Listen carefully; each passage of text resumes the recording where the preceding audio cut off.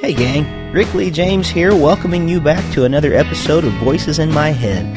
I want you to know that I appreciate all of you who listen to this show week after week, and all the new listeners that you bring along with you. Podcasts like this don't grow without word of mouth, and I want to say thanks. Every time you share one of my links on Facebook, every time you leave a positive iTunes review, every time you like one of my YouTube videos, and every time you refer someone to my website at rickleejames.com, it helps this podcast to grow. And I really appreciate those of you who have spent some of your hard-earned money to help cover expenses for this podcast. To all of you, let me say thanks. I've got the best listeners of any podcast on the internet. And if you've been wondering how you can help, well, there's multiple ways. You can go to rickleejames.com. You can click on the tab that says Tip Jar and Sponsorship, and if you have a couple dollars, swing it our way. There's no minimum to give, and every penny helps to cover expenses. Or if you can't afford any money, maybe you can afford 60 seconds of your time. You can drop by the iTunes page and leave a review, or click like on the Voices in My Head Facebook page and become a part of our community there. Again, I just want to say thank you, and thank you to all of you who in the future are going to be helping out with this show. And thank you for listening. It's a real blessing for me to get to share on the Voices in My Head podcast. If you've enjoyed the guests we've had in the past, well, just hold on because you haven't seen anything yet. We've got some great shows in the future. God bless you and enjoy today's episode of Voices in My Head, the official podcast of Rick Lee James. God bless. Live from Springfield, Ohio, it's Voices in My Head, the official podcast of Rick Lee James.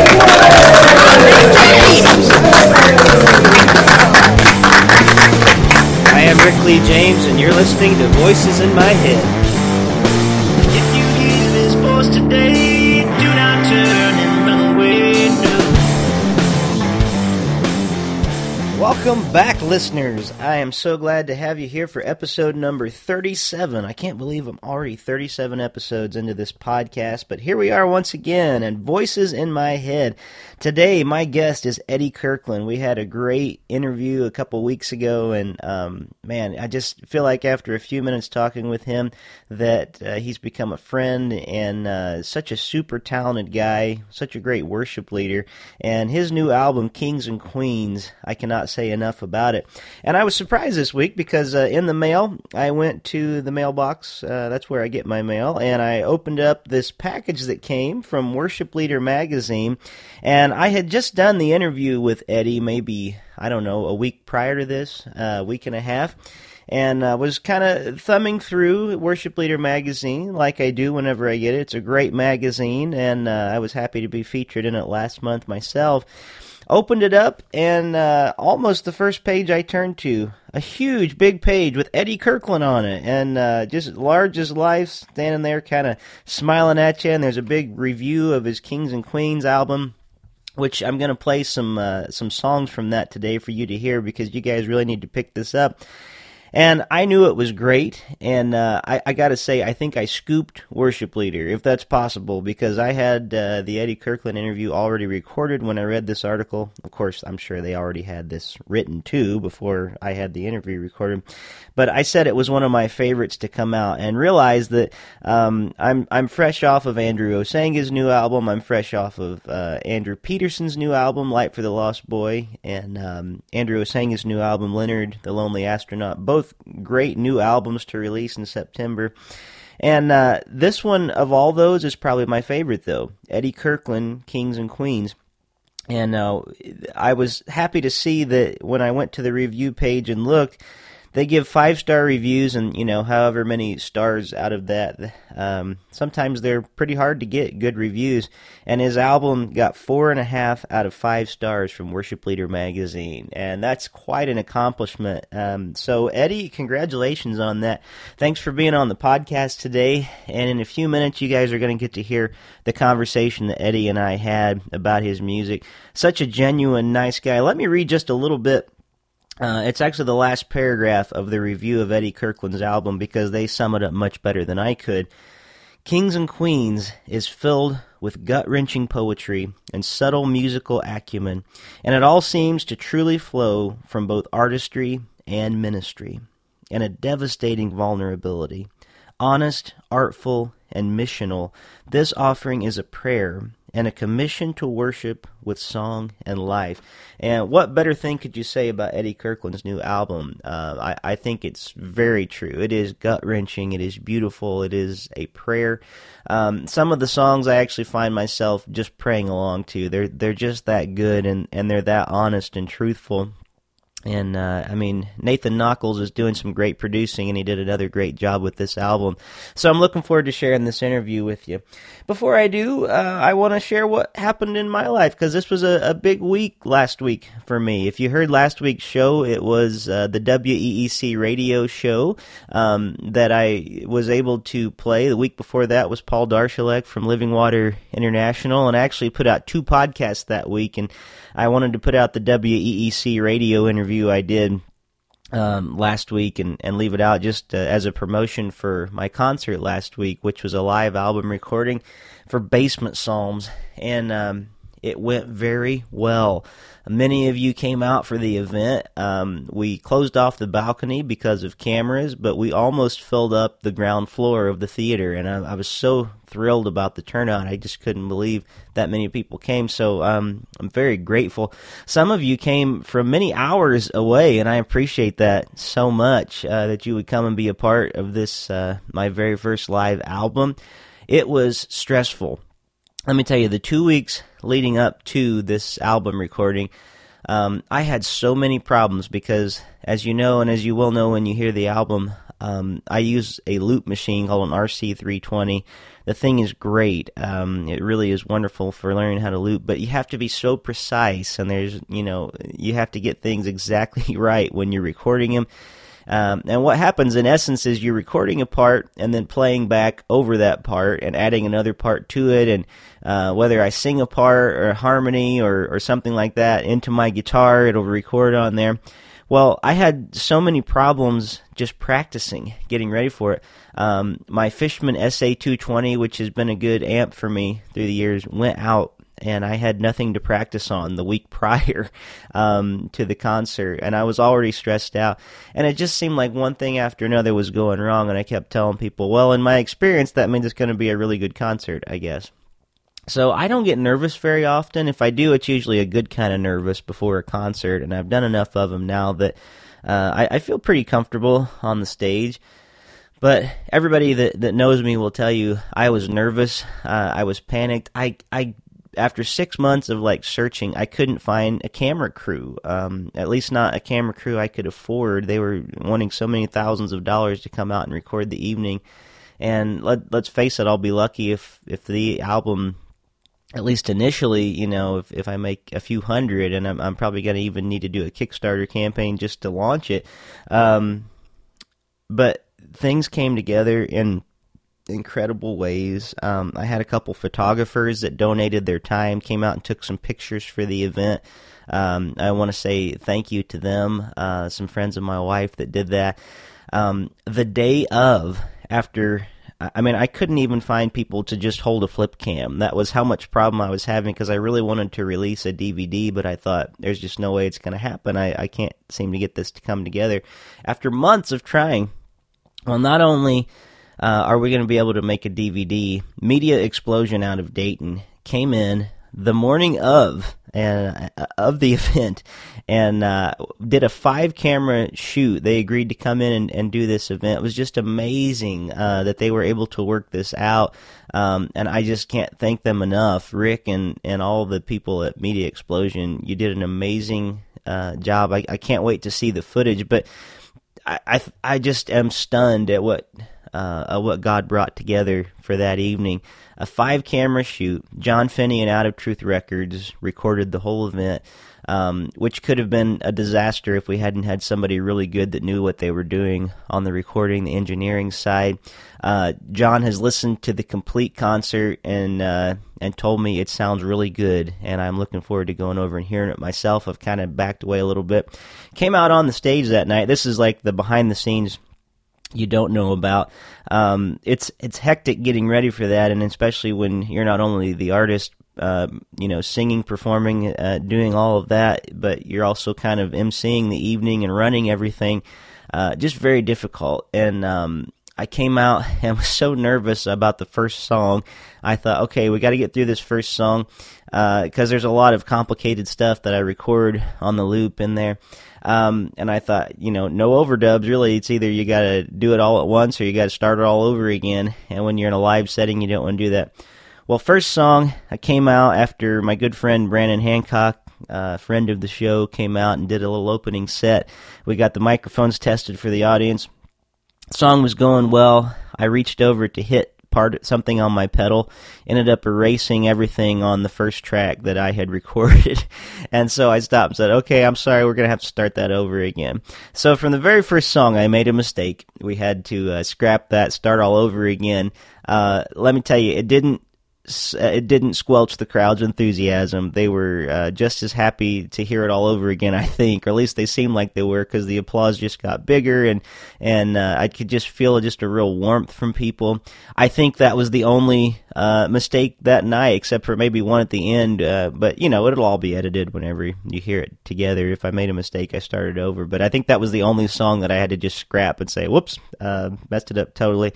Rest of the night went smooth. I really felt like we worshiped. I felt like it was such a great evening, such stress off of my shoulders, and I'm so glad. I just unbelievably grateful to everybody. I'm hoping towards the beginning of the new year, maybe even at the end of this old one, I'll be able to release the DVD and the audio CD, as well as digital downloads of Basement Psalms, my first live album, all new songs. You can't get these tracks anywhere else. They're brand new, being introduced for the first time there.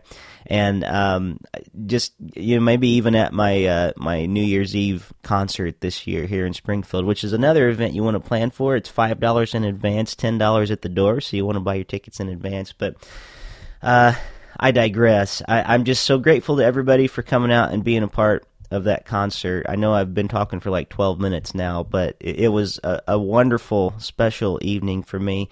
I want to thank the choir from Emmanuel Christian School for coming out, being a part of the audience and singing. I want to thank the Clifton Opera House and Brenda, the manager there, for allowing me to come in to your venue and to be able to take over the venue and record a live DVD album. Just I cannot thank people enough. And, it was nice. My family, I had my parents came in. They drove about, something like 3 hours in with my sister. And I had other family members come from other parts of Indiana, like over 3 hours away for them, too. And then there was people who weren't family that came that showed up from all over the place. And I'm just stunned. I'm in awe of God's goodness. And that same week, we found out we were having a little boy. Yes. You knew we were having a baby already, but we didn't know the sex. And our little boy, his name is Alexander Grayson James. And so everything seems to be going great. We've been watching the ultrasound DVD again and again, just looking at our little guy. I've even bought him his first Batman toy. So everything is right in the world. But God is good. His people are wonderful. I want to thank you so much for coming out and being a part of Basement Psalms Live. All right, well, I'll stop babbling about that. Be looking for more information on that in the future at rickleejames.com. Or just go to voicesinmyheadpodcast.com, and I'll do my best. As I have new information about the DVD, I will get it out to you. I am anxious as can be to hear the audio, to see the video, and see it all together. Thanks again to Media Explosion and to Out of Truth Records for being a part of this event. Really amazing time together.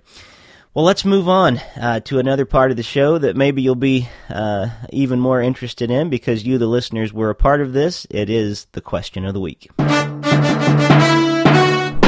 of the Week. Well, Question of the Week can be answered at several different places. You can go to rickleejames.com and go to Question of the Week, the tab there, and you can answer the Question of the Week each week there. Or you can go to Voices in My Head, the Rick Lee James Podcast Facebook page. Click like on that, and then you can go down and be a part of our group and answer questions. You can also answer by calling a number at 937-505 937-505-0162. That's 937-505-0162. You can leave an audio message, and if you leave one of those, as long as it's appropriate, we will play it on the program. Remember that this is a family show, so watch your mouth. But the question of the week, one other place you can also answer it. On our Twitter feed, which if you haven't followed that yet, go ahead and follow it. It's Voices in My Head P. The P stands for podcast. So when you're on Twitter, Voices in My Head P. Weekly, I put the question of the week on there. And because Eddie Kirkland is my guest this week, and his new album is Kings and Queens, the question of the week I was extremely proud of said, if you had the option of being a king or going on tour with Queen, which would you do and why? And John Finney, Out of Truth Records, past guest on the show, said, obviously be a king, because then I could pay Queen to play for me, or they could be honored by my presence if I decided to tour with them. And good answer, John. I appreciate that. That was maybe the perfect answer. Tony James says, I'd want to be a king, and then in parentheses, or rather a queen in my case. I have no desire whatsoever to go on tour with Queen. I do like some of their music. I mean, really, who doesn't like We Are the Champions, but not enough to want to go on tour with them. Randy Lee James, my father, says, I guess I'd have to answer the question with a question. Queen who? Matthew Cole, who has never missed a question of the week. To my knowledge, and I point that out every week, he says, I would prefer to tour. Don't want the responsibility of being king, and I love to travel. And I believe Matt's traveling this week again. And Kyle Northrup answered, it's been a while since we heard from Kyle. Good to hear from you. He says, tour with Queen, especially around the time of Live Aid or during the making of and tour supporting a night at the opera. Those are the best. So, great answers, everybody. Thanks for answering Question of the Week this week. Next week's Question of the Week, which you can answer in all those places I mentioned before, is inspired because Clint Eastwood was in public in a big way a couple weeks ago with the Republican National Convention, and some people thought he did great, some people thought he was just an old man rambling, some people thought he was drunk, but he also has a new movie coming out. I forget the name of it, but I'm excited about it, and I like Clint Eastwood's movie. So, question of the week this week is, what is your favorite Clint Eastwood film? If you have a favorite film, I suppose you could even put TV shows in there like Rawhide and stuff like that. But what is your favorite Clint Eastwood film? Is it $1 Million Baby? Is it Gran Torino? Is it Flags of Our Fathers? Letters from Iwo Jima? Is it one of his older films? But Jeff Pinkleton is my guest on the podcast that week, and he had a pretty good answer for us that week. So if you haven't seen many of Clint Eastwood's film, I guess you won't be answering this next week. But if you want to see, man, a guy that has really hit his stride late in life as far as in filmmaking and even statements about humanity, God, faith, violence. He's saying some great things, and I feel like his films anymore. One reason I asked this question is I really feel like his films are coming from the perspective of an old man who has some important things to say. And these are maybe the last things that he's going to get to say. I mean, who knows how long he's going to live. He's definitely coming to grips with his mortality. You can see it in his films as time goes on. And, you know, like people like Paul Simon or different ones who are artists, you know, that it seems to come out as they become more seasoned artists and get into their later years that they're starting to actually reflect upon the life that they've lived, the good, the bad, and the ugly, if we're going to, you know, use a Clint Eastwood film as something. But the honesty that begins to come through is really tremendous. So what is your favorite Clint Eastwood movie? That's question of the week for next week. Thanks for being a part of this. And listeners, question of the week would be nothing without you, literally, because there'd be nobody to answer it. So if you haven't answered question of the week before, make sure and do that. I love to add new listeners. And please use the podcast phone line. We have had very few answers on that over this past, coming up on a year that we've had the podcast. But I'd love to get more audio interaction. I love to play your MP3s, and you can actually be on the show. So feel free to call in to the podcast line. Once again, that number is 937-505-0162. Well, let's go on to another part of the show. What do you say? Thanks for playing. Question of the week. Well, Eddie Kirkland, my guest today, is that unique blend of a talented studio musician, a great stage performer, but he's also a worship leader, and he works at a church. He works with Andy Stanley, which many of you are going to know is a very popular minister. You can go in just about any bookstore and find tons of books by Andy Stanley. He has a podcast. You can hear him on radio stations. I think he's even broadcast over television station. Andy is the son of Charles Stanley, and all that is to say that for Andy to put confidence like this in Eddie Kirkland says a lot about Eddie and his ministry. Eddie has some neat things to say, not only about just music itself, but also serving in a local church context. He's a unique artist in that he's working with really some of the top people in the business today, which a lot of worship leaders can't say they get to do. Nathan Knuckles, who formerly of the group Watermark, one of the greatest producers in Christian music today, is the producer of Eddie's new album, Kings and Queens. You might know some of Nathan Knuckles' other productions. He's worked with just about every top name that's in Christian music today that I can think of. So you already have that confidence from a producer that really believes in someone like Eddie. You have people like Laura Story who duet with Eddie on this album.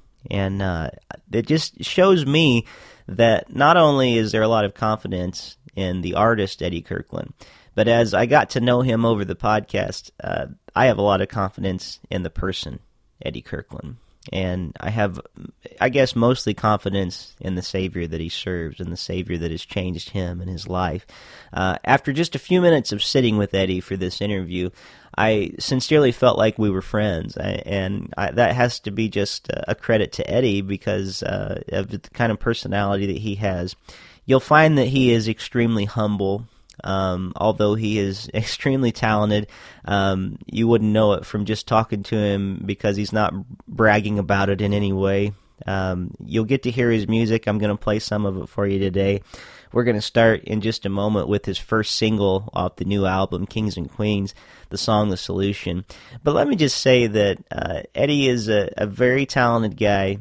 He's a very unique spirit who I believe has a real heart for the Lord, and I think that you're going to enjoy all that he has to say. If you haven't read this month's issue of Worship Leader magazine, it's the September 2012 issue, go and check it out. They have a great review of of Eddie's new album there, and I think you're going to want to buy it for yourself. So go to EddieKirklandWrites.com, that's his website, or you can go to iTunes, you can go to Amazon, anywhere that music is sold, and I strongly encourage you to buy Kings and Queens because this really is a great album, and I really feel like it's showing not only just a showcase of wonderful, beautiful music, but I believe it's giving us a glimpse of the kingdom of God here on earth and what it's supposed to be. So we're going to go ahead right now, and I'm going to play his first single off the new album, The Solution, and then it's going to be followed by my interview with Eddie Kirkland. Cannot be happier to be presenting this to you today, and I really, really hope that you'll support him.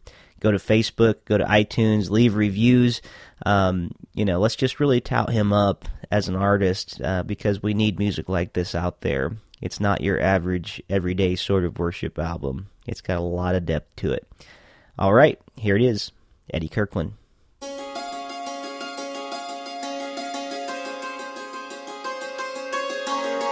In the middle of the mess, in the center of the storm, I am right where I belong here, where the shadow people walk and the light is all but gone. I am right where I belong here. This world is broken, but he is a healer, and this world will come to life again. I'll be a light for the eyes that cannot see. I'll be a voice for the lips that cannot speak. To the broken I will carry your love. I will be part of the solution.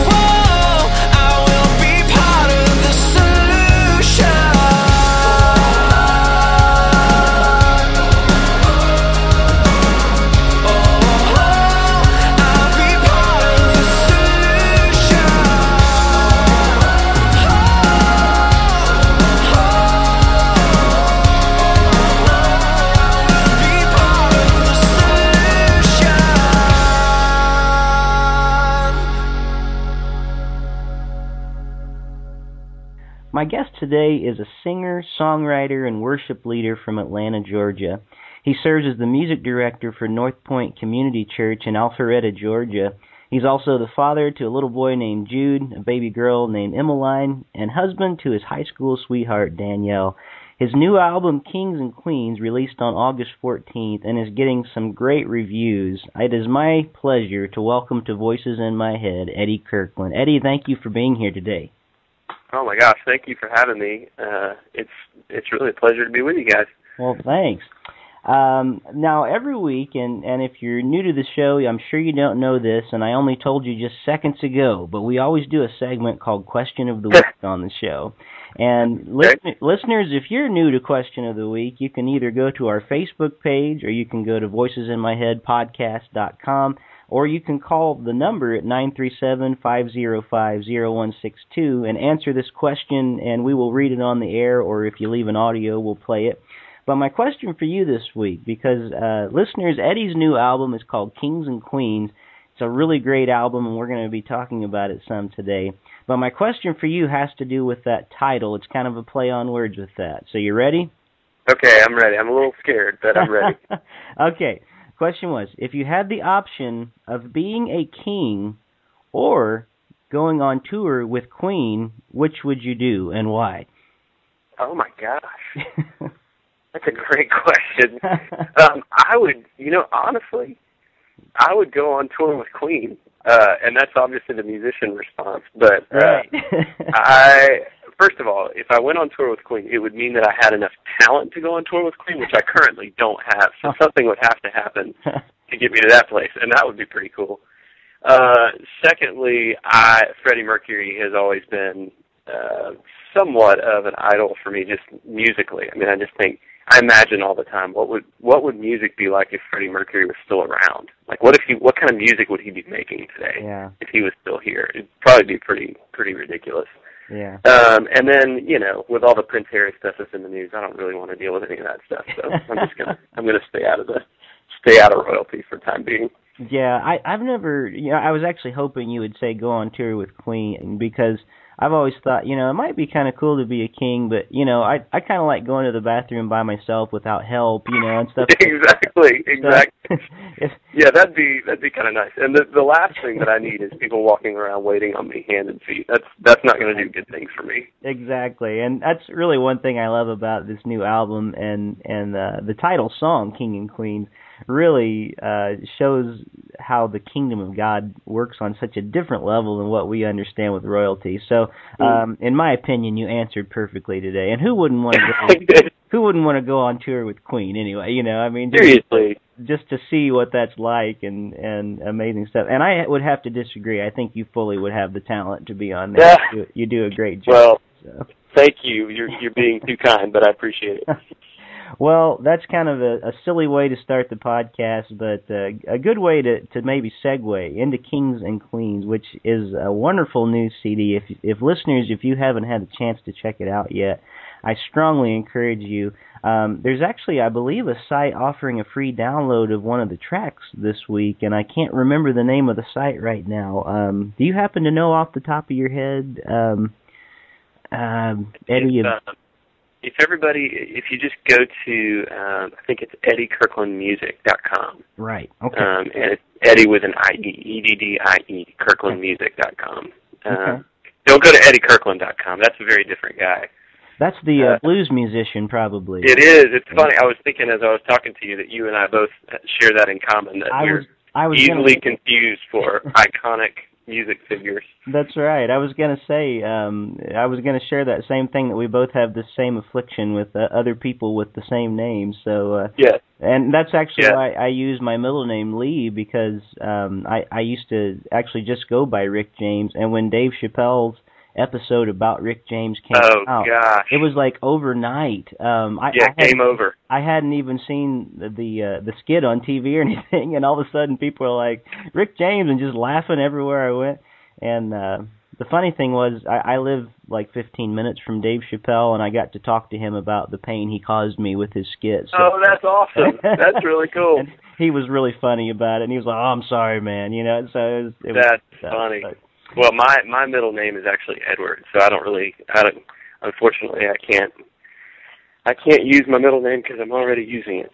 Well, so. and that goes back to the whole King thing. You'd be King Edward, and that sounds really Yeah, exactly. My parents named me William Edward, so I don't know what they were trying to do, but whatever they did, it didn't work. So. Well, let's talk a little bit about your album, Kings and Queens.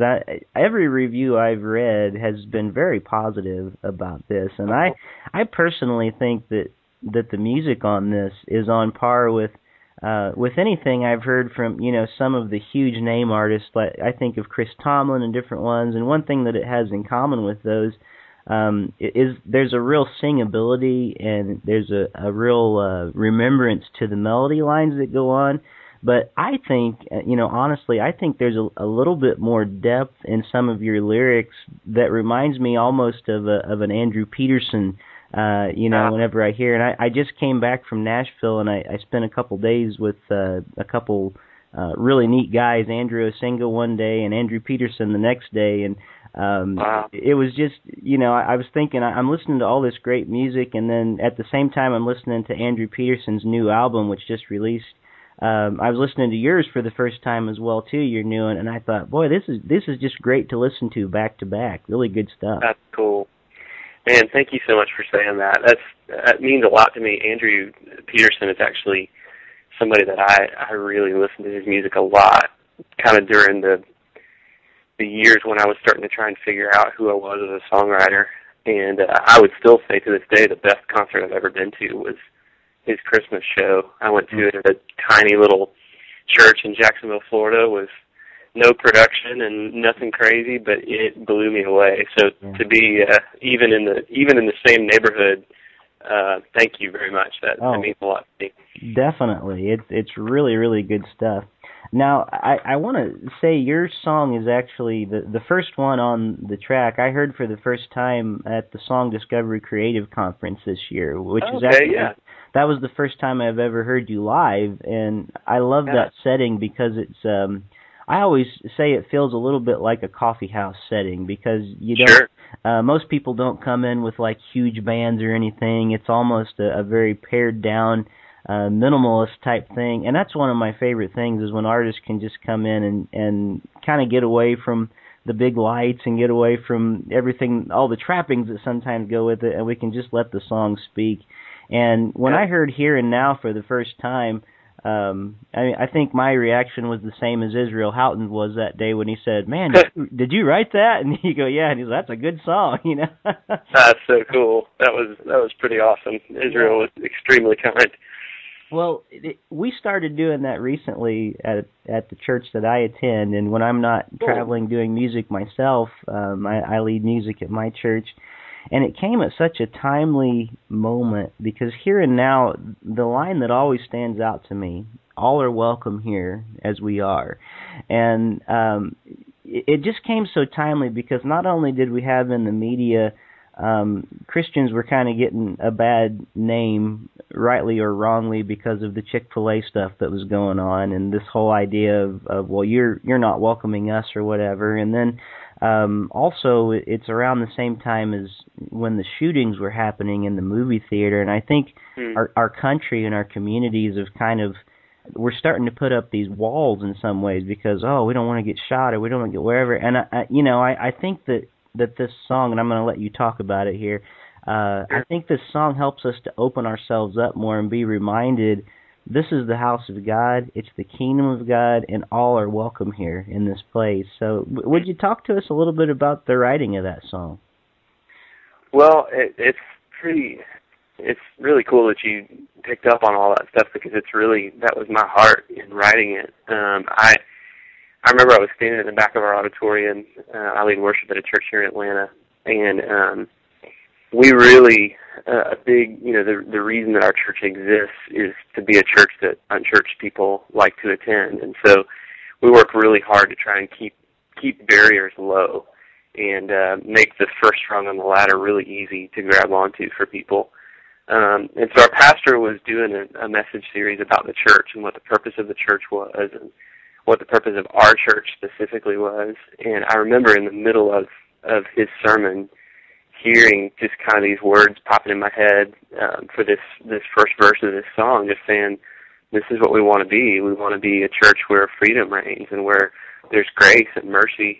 And so I ran backstage and grabbed a guitar and found a little quiet nook and started trying to kind of write some of this stuff. And I wrote the verses. It wasn't until I started really digging into reading some stuff by N.T. Wright that has really kind of reshaped my thinking and my theology, that I felt like stuff kind of came together for the first time. And that's when the chorus really became what it is. And the whole meaning behind it is that, you know, we are, I mean, what you described is the problem. We're living in a world where it doesn't seem like Christ is king. I mean, when you look around and you see what's going on, it just doesn't, there's hardly any evidence of that some days. But our role as the church is to trumpet the message that Christ really is king. And the best way that we can do that is by wherever we are, wherever we gather as the church, by making the kingdom of God happen where we are. And the Spirit allows us to do that and actually brings pieces of heaven, brings pieces of this new creation to life here on the earth. And so you're right, like in culture, things are shutting down and becoming more exclusive and more fearful and more just closed off from the rest of society, and specifically from people who are different than us. Everybody just seems to be showing a lot of fear against people who are different than us. And you know, as we head into political campaign season, I think we're going to figure that out more and more. Yeah. The church, you know, as a representative of the kingdom of God, should be the opposite, and it should be an open door. It should be a welcoming place, especially for people who are different than us. And hopefully, my hope is that a song like that would remind people that that's who we are and that's what we're about. And the other reason that I really wanted to write the song is so that, you know, let's say a person walks in the church that is, you know, far from God and doesn't really have much understanding of the gospel. My hope would be that even if they're not worshiping along with us, if they're just reading the lyrics of the song, they would go, oh, okay, like I'm okay here. Like I belong, you know, I can stand here and not feel ashamed. I can not feel judged. And so hopefully it's an encouragement to the believers in the church to, you know, bring new creation to life in our midst. And then for the people that aren't believers, it's a, you know, a permission not to sin, obviously, but it's a permission to just stand in the presence of what's going on and say, you know what, I don't know much about what's happening here, but I know that I'm welcome, and I know that these people love me. And hopefully that's what it does in churches. That's my hope. And again, I think it does, because my first time hearing that, honestly, it was the end of that Song Discovery Conference. And after a couple days, you know, going place to place and a lot of driving to get there in the first place, I was kind of tired and worn down. And those lyrics were just a breath of fresh air for me. And I really honestly felt like the whole conference was worth it to take that song back home to my That's awesome. So I just want to thank you for writing that, because I think it's one of those moments that, you know, again, it might be one of those times where I often say about songs that I've written, I don't feel like I want to take credit, because I feel like God drops it down to me sometimes, which doesn't happen very often. Yeah, absolutely. It really does seem like one of those messages straight from God to His people, you know, for His people, by His people, everything. So that's awesome. Thank you for saying that. Oh, definitely. Some of the songs on this album are just, they're just breathtakingly beautiful, but they don't all fit into the category of what a lot of people would call like worship songs that would be maybe congregational, in the sense that we would all sing along with them. Although there are some very singable songs with the congregation on there. But my personal favorite, and then I'm going to let you talk about some of yours, and I know that's like asking you to pick your favorite child, you know, when you talk about songs you've written. But my personal favorite, at least at this moment, and that may change as weeks go on, but Kings and Queens, the title track, just brought tears to my eyes the first time I heard it, talking about this upside-down kingdom and what it really means to live out the kingdom of God. Could you talk to us a little bit about that song and where that came from? Sure. It's kind of funny you mentioned that song, because it was a struggle for me in writing songs for this collection, this project. I kept trying to write the worship record that I think everybody expected me to write, and I kept trying to just crank out, worship songs that were specifically congregational and for the church, and really for our church here locally. And there were some of them that would work out, but then the more that I started writing, the worse the songs got. I mean, they were okay, and there were some okay songs, but there wasn't anything that really had any life in it, and I was kind of beating my head against the wall for a couple of months. And finally, my wife, who is the greatest source of wisdom in my world, it really encouraged me. She was like, you need to stop doing that. You just need to write what is happening in your heart and write what the Lord's telling you. And so that song, Kings and Queens, was the first thing to come out of that process. And I didn't expect it to come out. It was kind of surprising, but it was birthed from a really, really difficult last 2 years of my life. And it was kind of, we've seen a lot of really great things, like my kids were born and I became a father, which is amazing. But then at the same time, our best friends, their marriage fell apart, and it really rocked our world.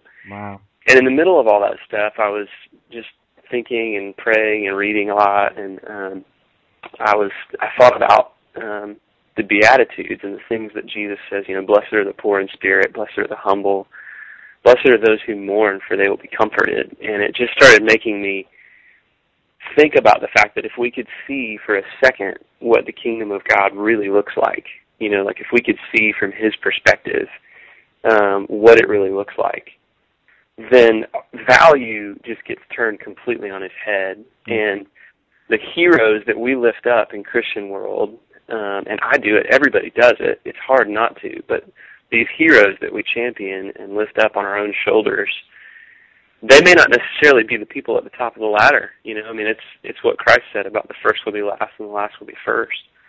And I wanted to write a song that reflected that, and reflected that not only, are the last and least of these the hungry and the needy in third world countries and impoverished places, but they're also the single mom that's struggling to find a job, and that is, in the midst of that stuff, is learning humility and self-sacrifice and these incredible character traits and virtues that you don't learn unless you're in, incredible times of just being in the pressure cooker. And so that was kind of what it was about. And I think in the end, the reason why I named the record Kings and Queens was because it sounds kind of cool and different, obviously, but it's also a reminder to me that, if I sell 10,000 records and people say, oh, it's so great, it really does not increase my standing in the kingdom of God at all.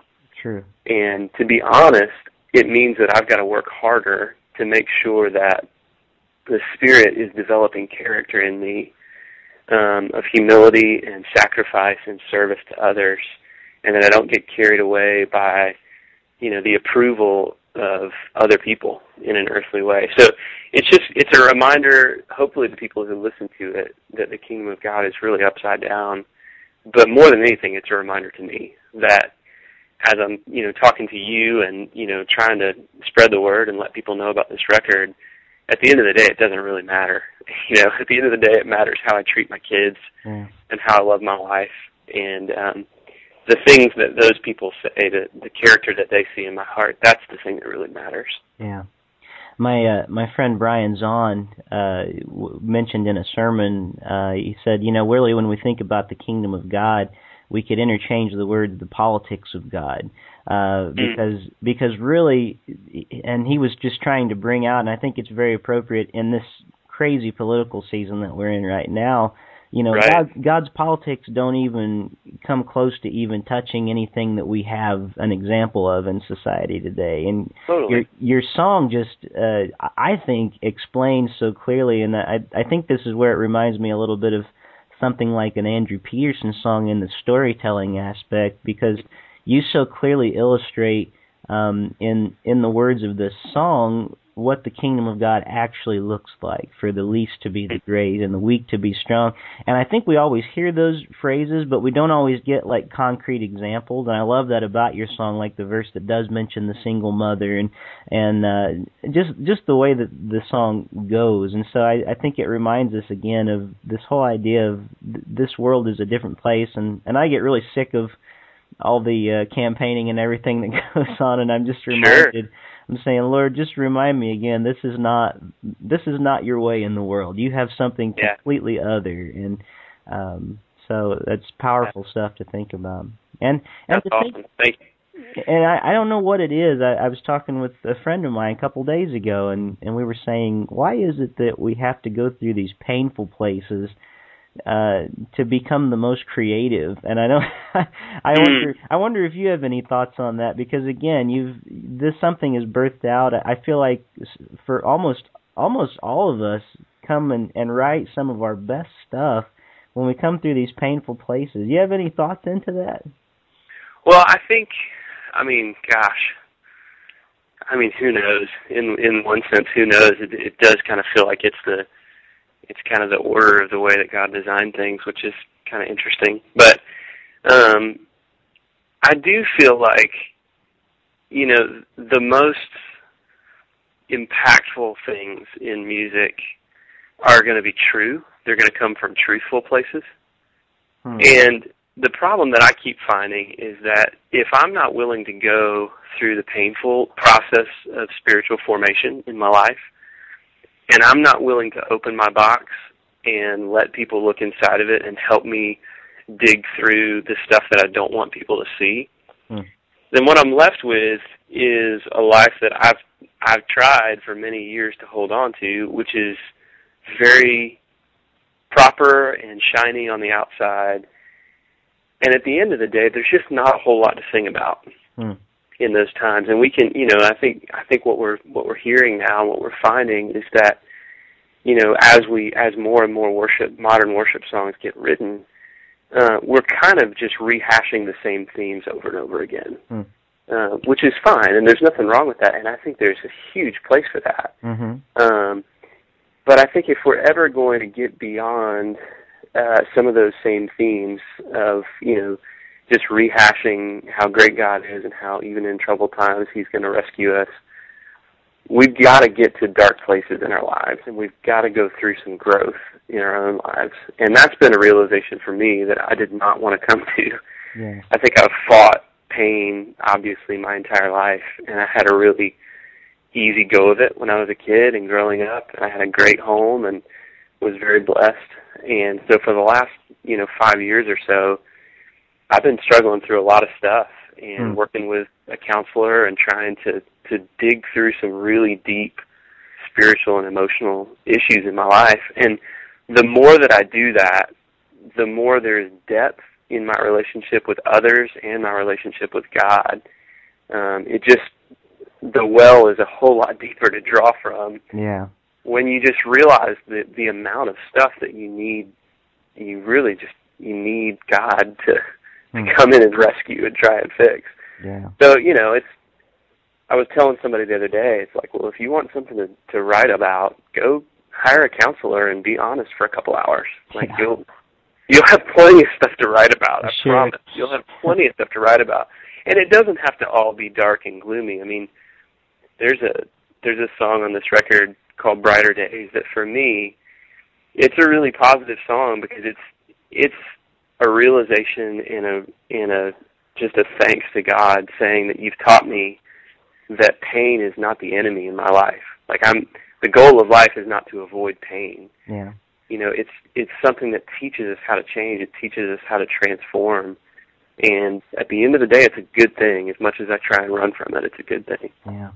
And I think these songs, one thing that makes this stand out to me is it doesn't fit the cookie-cutter mold of songs that we're used to hearing. And my problem with a lot of maybe worship music today that's coming out and maybe the top 40 CCM stuff is probably my same problem that I sometimes have with a lot of Christian films, is it seems like we have these, fairly simple problems with a fairly simple solution, and then it's over, and we all smile at the end.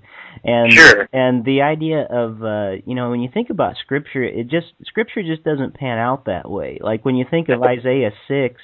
We always want to dwell on the part of, Isaiah realizes he's a man of unclean lips, and we have that beautiful holy, holy, holy narrative, but we always stop there.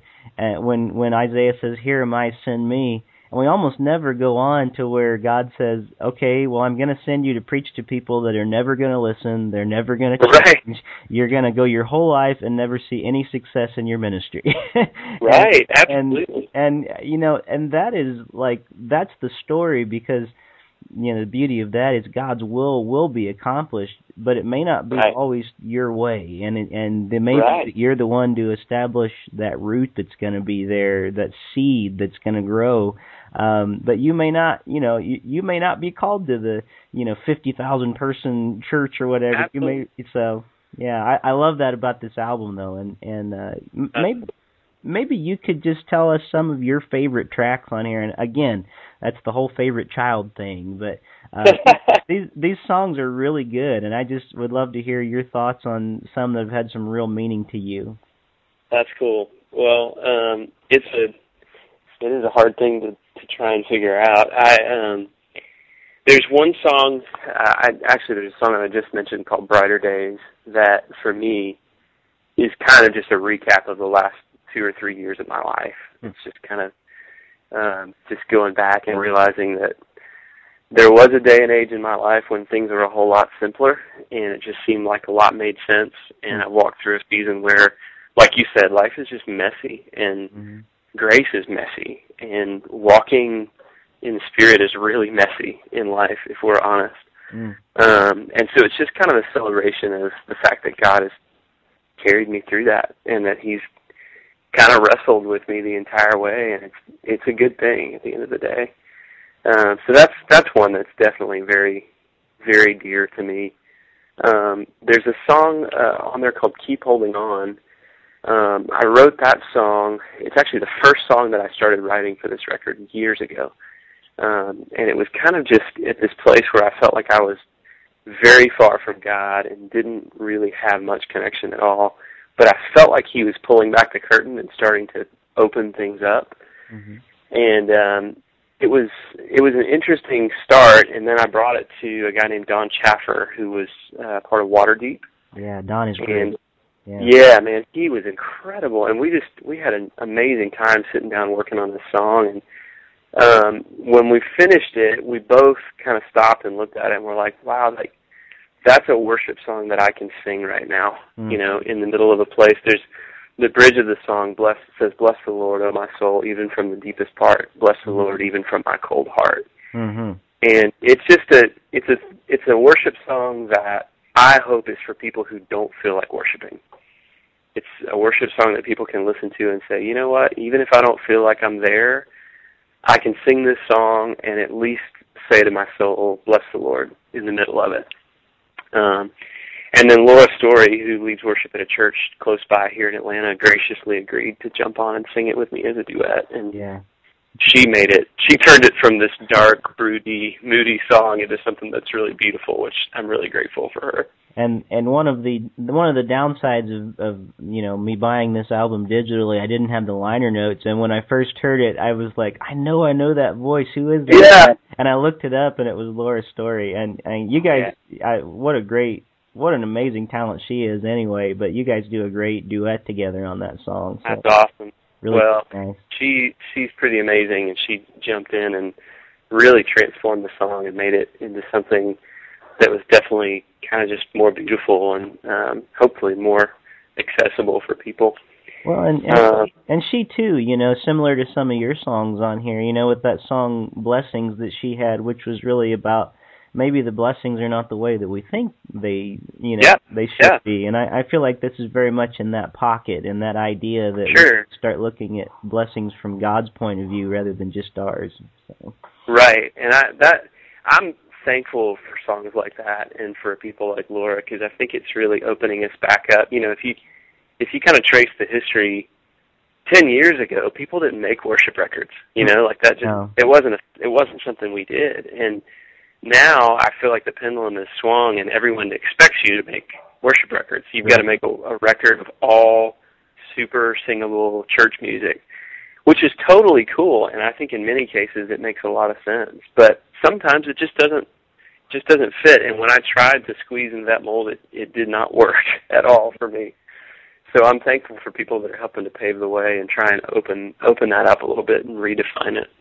It's interesting you mentioned Don Chaffer, because I had the privilege maybe a year or so ago to go to a house show nearby here in Ohio. Oh, cool. And I don't know if the person putting on the show just forgot to promote it or whatever, but I showed up and it was me and about 4 other people that came.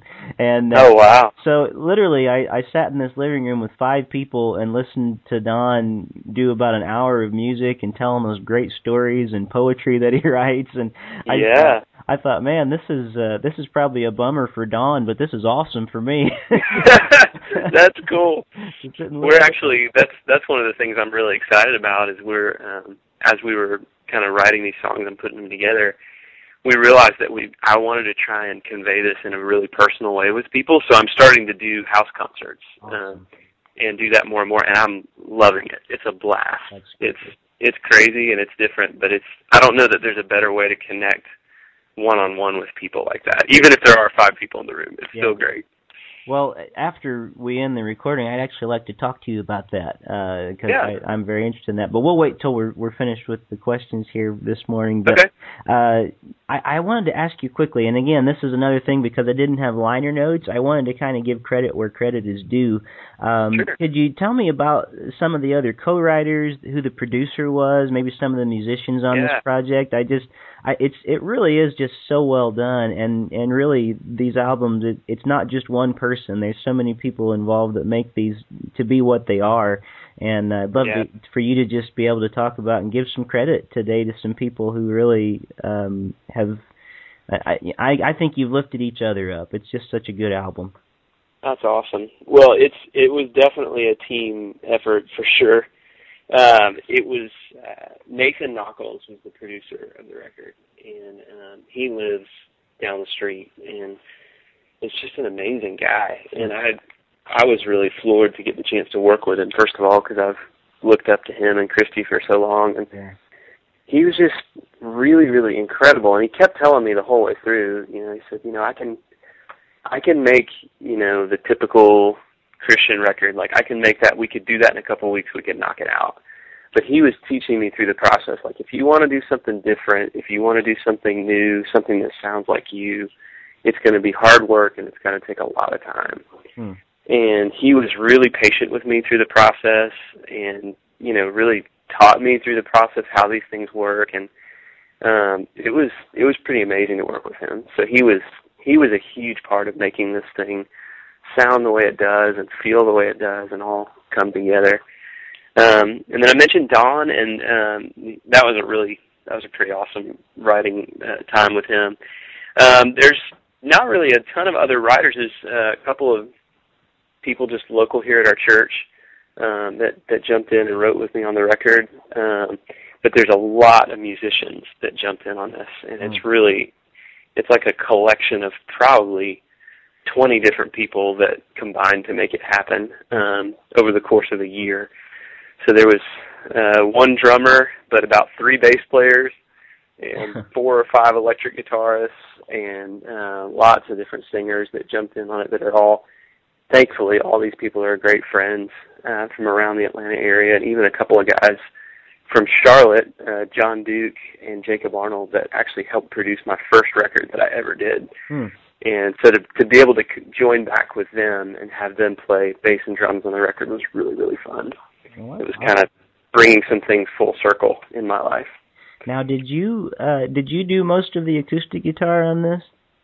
I did some of it, and then Nathan did some of it as well. But I did some of the parts that I had written were a little bit specific, and so I would do those. But I'm not a great acoustic guitar player, so I think what happened is I would record it on acoustic guitar, and then Nathan would just re-record everything and not tell me about it, which I'm fine with that. I don't have any illusions of greatness on acoustic guitar. Well, I'd say don't be too hard on yourself. You're pretty good. So haven't seen you play live. I know you got some chops, man. So don't worry. I can play the cowboy chords, so I can make it through. Hey, those are if that's all Johnny Cash needed, what do we need? Exactly. Sure. Exactly. Well, this has been great, and I want to encourage all of the listeners to go to EddieKirklandWrites.com because Eddie writes blogs there, and there's going to be some stuff you can find about the new project. Kings and Queens is a great album. I downloaded it on Amazon this week, and I've just listened to it over and over again since I've had it. And it's a real joy to get to talk to you about that today. Is there anything else you'd like to share with listeners today that maybe we haven't covered that you'd like them to know? Oh, gosh. I don't really know. I mean, there's a song that I'd love to direct people to called Solution, and that is a song that we're hopefully trying to get out at radio stations all over the place. And my hope is that it wouldn't just be a song that people would listen to, but it would encourage people to, just like we said, to think of this place as trying to bring the kingdom of God here and trying to transform our local communities here. So that's kind of a rallying cry for us, is that we want people not only to listen to the music, but to jump on board and become part of the solution in their church, in their neighborhood, wherever they are. That's a big part of what we're doing and what we're about. All right. Well, great. Well, Eddie, thank you for the work that you're doing for the kingdom and the work you're doing, because I really feel like this is an album that not is just sonically nice to listen to, but I think it's a real benefit to the church, and I think it's very accessible to probably universally to congregations, no matter what your style or even what the talent level is in there. So I appreciate you writing an album like this and just sharing with it. So good stuff. That's awesome. Man, thank you so much for taking the time to do this, and I really appreciate it. Thanks to everybody out there for listening to me. That's crazy.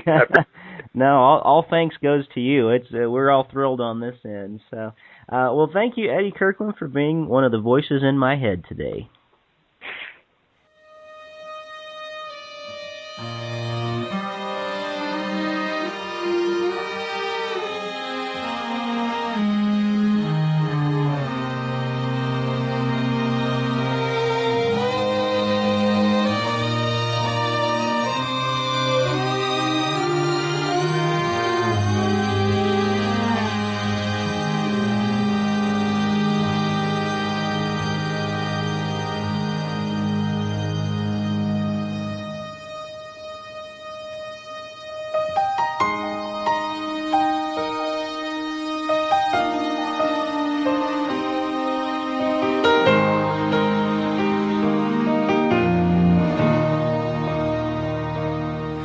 Well, the fairy tale she dreamt of ended up a broken home. And with the kids piled in the backseat, she left everything she'd known. As the car rolled across the state line and the radio faded out, she cried out loud to Jesus, and he answered with a crown. You see, the riches found in heaven are crowned upon the meek. All the children, thieves, and beggars stand above the kings and queens. The mystery of the kingdom is everything reversed. The hands that hold the treasure are the ones who live to serve. Heaven's heroes are the last and least on earth.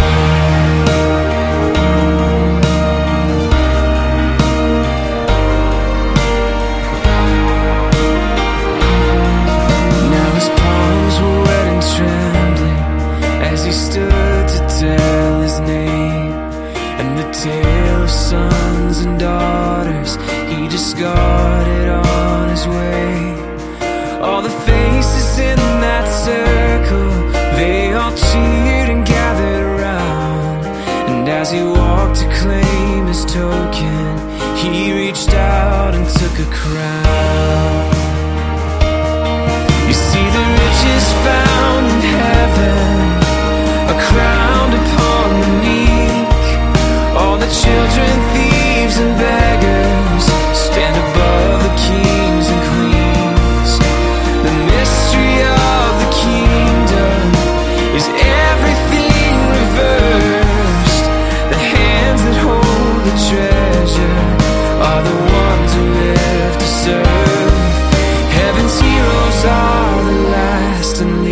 least on earth.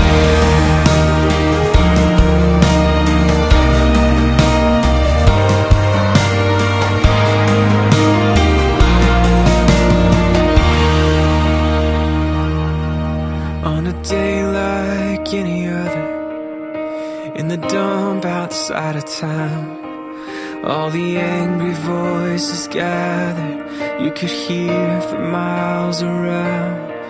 They all laughed and spit upon him as the nails were driven down. As he hung his head and whispered, heaven answered with a crown. You see the riches found in heaven are crowned upon the meek. All the children, thieves and beggars stand above the kings and queens. The mystery of the kingdom is everything reversed. The hands that hold the treasure are the ones who live to serve. All the broken, all the lonely, the forgotten will be first. Heaven's heroes are the last and least on earth.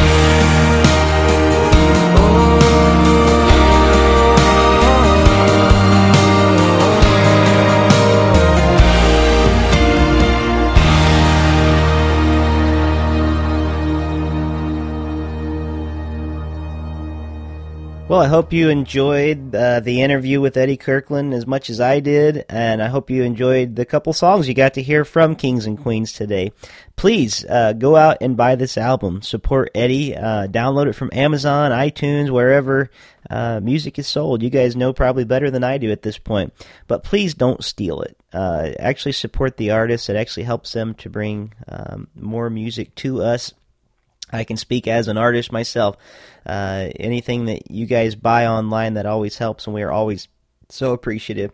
Thank you again for those of you that came out to be a part of Basement Psalms last week. I look forward to presenting the DVD and the CD to you whenever it's finished with those who are in charge of production. And if you're enjoying the podcast, please go to iTunes and leave a review. It takes about 60 seconds maybe of your time, but it means so much, and it helps us to gain a lot more listeners, because the more visibility we have with higher ratings, the more iTunes is likely to put it out for people to see. And thank you so much for all your support. I appreciate you being a part of Voices in My Head every week. Next week, Jeff Pinkleton's going to join me. And in just a few weeks, I'm still working on the time exactly, but my friend and yours both, Brian Zahn, a great author, who was on the show a while back with his book Unconditional. We talked about that. He's going to come on and we're going to discuss his new book, Beauty Will Save the World, which is kind of a sequel to Unconditional.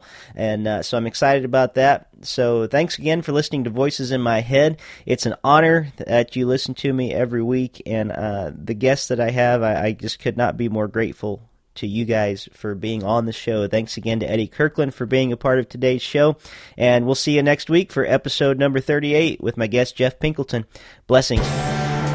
You've been listening to Voices in My Head, the official podcast of Rick Lee James. If you'd like to know more about me, my ministry, my music, my life, go to my website at rickleejames.com. You can also download my free mobile app from iTunes and on the Android Marketplace. And I'd love this to be a community experience, so if you call 937-505-0162, you can leave feedback, you can give me suggestions for future shows, you can even record comments that I can play on the next podcast. So let's make this something really great together. 937-505-0162. Thank you so much for listening to Voices in My Head, the official Rick Lee James podcast. God bless.